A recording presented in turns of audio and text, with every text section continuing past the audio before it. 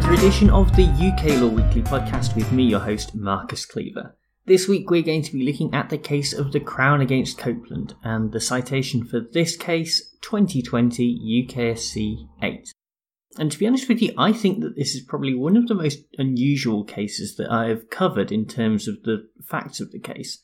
The appellant at the heart of these criminal proceedings is a 22-year-old man who doesn't have any prior convictions and, to the extent that it is relevant, has been diagnosed as being on the autism spectrum. Copeland has a strong interest in military matters and, in particular, bomb disposal. This led him to buying chemicals online so that he was able to experiment with them. Unsurprisingly, this attracted the interest of the authorities, who got a warrant to search Copeland's home. During that search, they found hexamethylene triperoxide diamine, which, thankfully for me at least, is commonly abbreviated to HMTD. Even though the search turned up less than 10 milligrams of HMTD, it is a sensitive primary explosive and was found alongside various manuals and instructions for making explosives and more HMTD.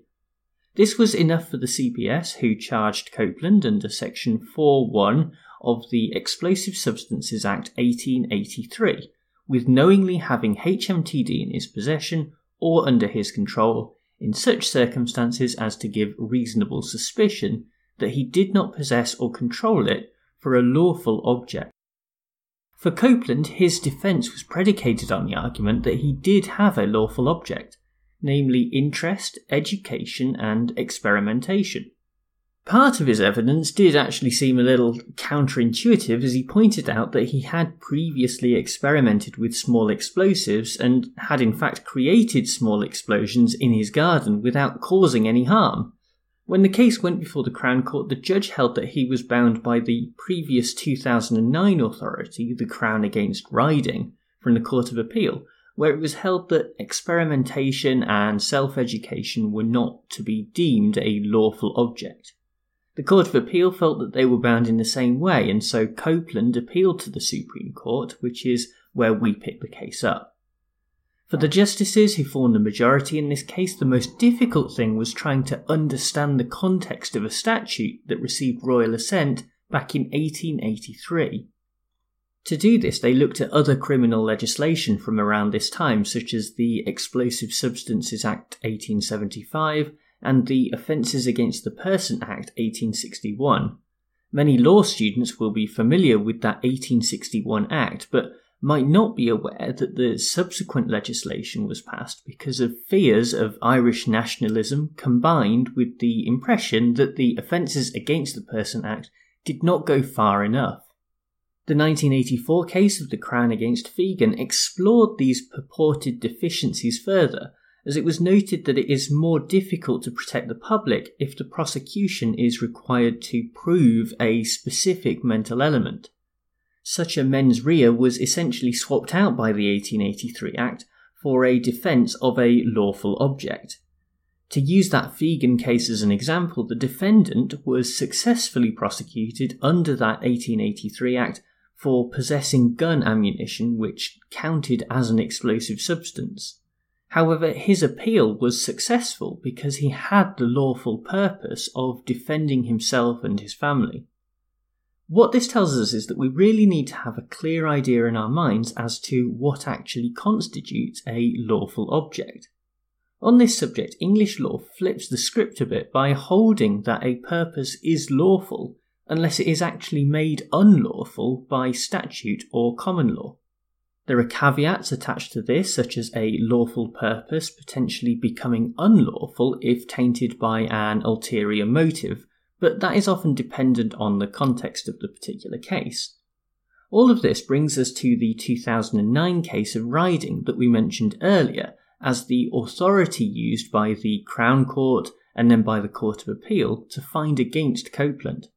In that case, the defendant was in possession of a homemade pipe bomb, and it was held by the Court of Appeal that curiosity was not a sufficient legal object.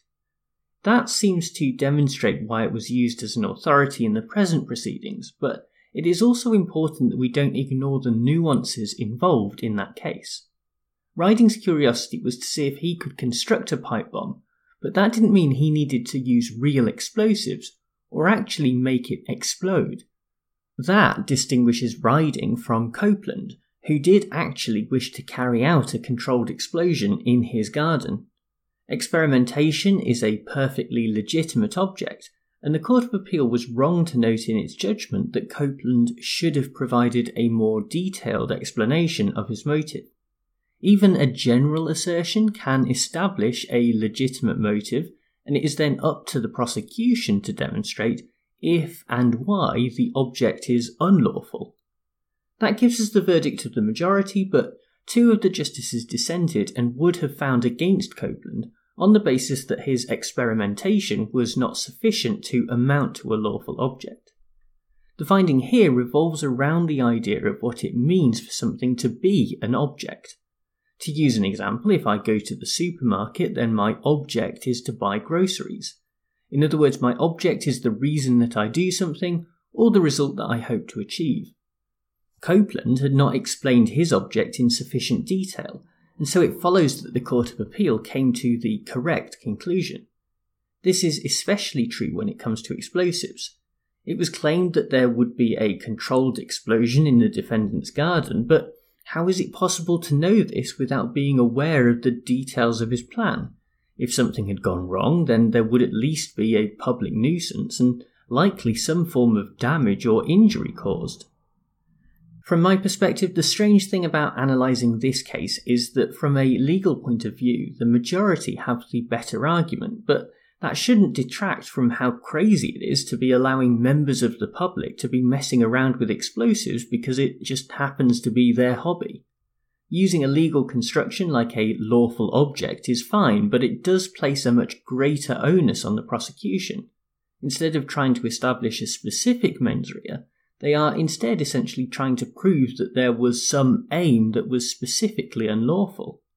The Court of Appeal tried to shift some of that burden back to the defendant, but that is not how things work, especially when it comes to criminal justice and the key idea that a person is innocent until proven guilty. In reality, this is just a strange lacuna in the law that should have been tidied up years ago. The government might have hoped that the Riding case had already served this purpose, but in truth we did need better and more effective legislation. It might be tempting to make fun of or criticise the Supreme Court for this decision, but their job is to apply the law, and that is what they have done here. The real issue is why in this age of terrorism we are still relying on a statute from 1883. Well, thank you very much for tuning into this podcast, and thanks as ever to bensound.com who provide the theme music. I know a lot of people at the moment are maybe stuck at home, but a lot of students will still be preparing for courseworks and exams, so this seems like a good point to remind you that you can go to uklawweekly.com and sign up for the free ebook there on answering problem questions. Problem questions is often one of those areas that law students struggle with. They're a little bit difficult to structure and to plan, so do go there and get that free ebook and sign up for the mailing list while you're there as well. Thanks very much for tuning into this podcast episode. I'll be back with another one next week, but for now, bye!